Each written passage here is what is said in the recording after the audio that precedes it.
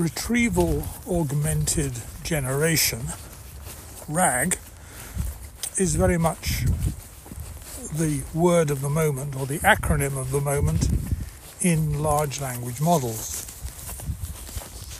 I think I may have called it retrieval assisted the other day. It was a mistake. Now it's the same thing. How does it work and why is it important? Well, as I've said many times before, large language models have a cut-off date for their training data. OpenAI's announcement on the 6th of November about their latest models brought them up to April 2023. Other models are being released almost literally on a day-by-day basis, whose training cut-offs are different. But the one thing that all of them have in common is that from the date when you call it a wrap, so to speak, their data immediately starts to be out of date. So it's no good asking even the latest OpenAI about something that happened in June 2023 if its data stopped in April 2023. And there are all kinds of ways of dealing with this or approaching it. One of them is the fine-tuning approach, another is LoRa, but RAG seems very much to have the edge over the others, at least in some respects, not least the ease with which it can be implemented. Let's take as an example,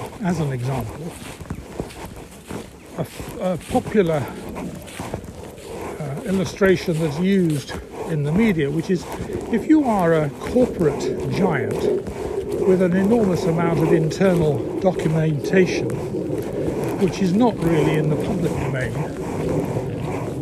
then your particular corporate needs will certainly include those corporate documents, but a chatbot doesn't have access to them. And that is true even if its training data is brought right up to today's date.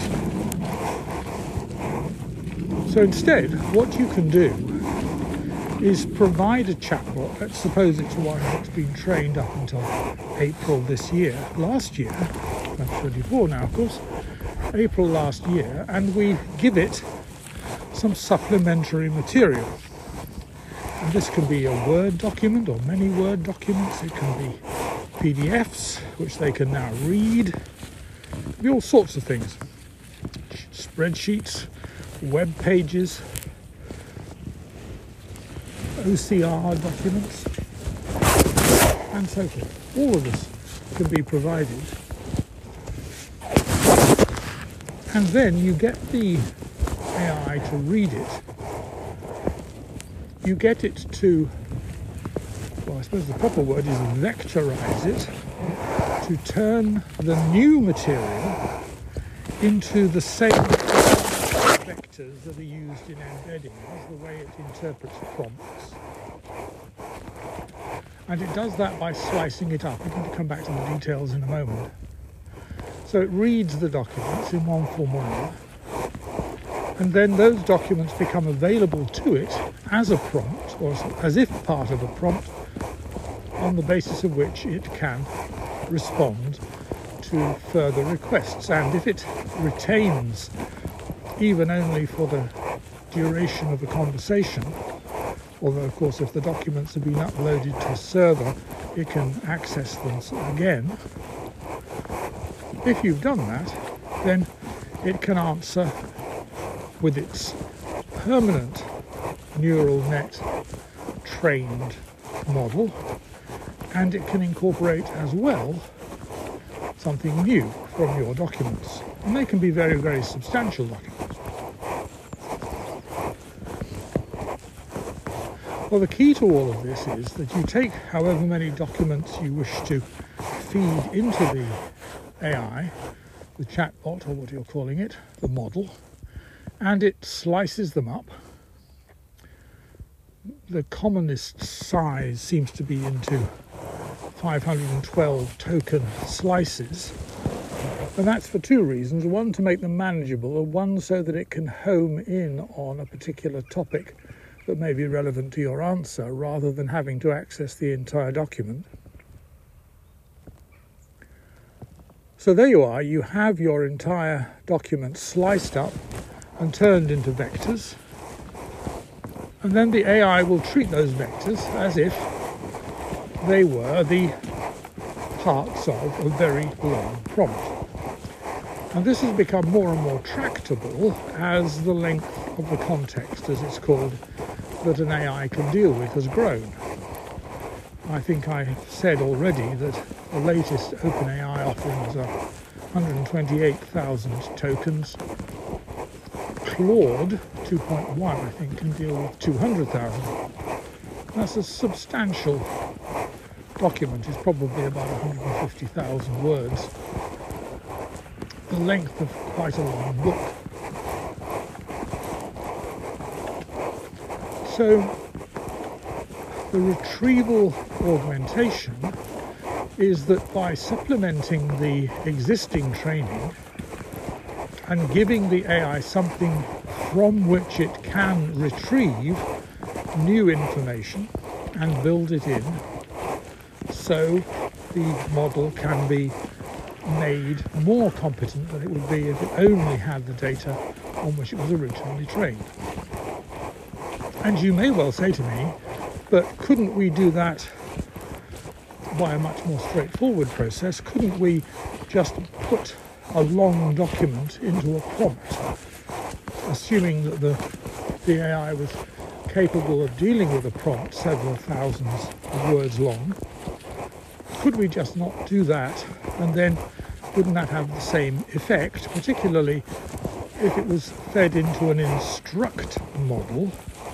And an instruct model, remember, is one where the conversation can persist because the model remembers what's been said before. And the answer is yes. You could do all of that. You could put a long document into a prompt. You need to be careful if you're using a paid service, because you may well find that the length of the prompt costs you rather a lot of money.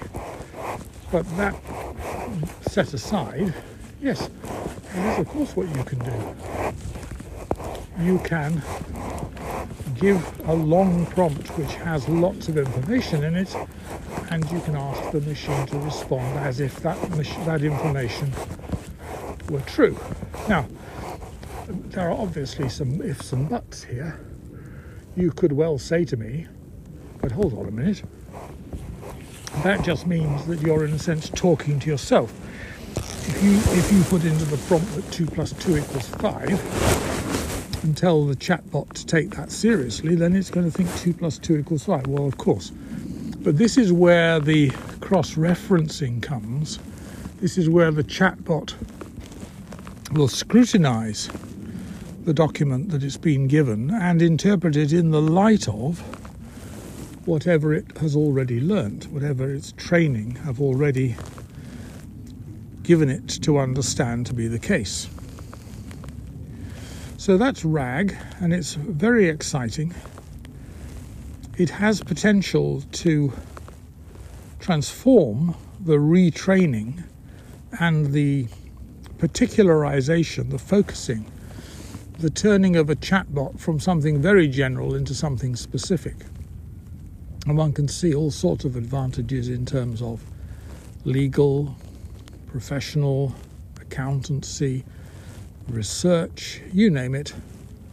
There are all sorts of things that it could be enabled to do that would bring it right up to date with the very latest research and thinking on any subject at all. So that's the RAG. I'm tempted to make a joke about the RAG trade, but I won't. Oh, I just did. Never mind. And I don't doubt that we'll come back to this. I've done a bit more research and indeed played a few RAG systems, as I have already started to do. Thank you very much.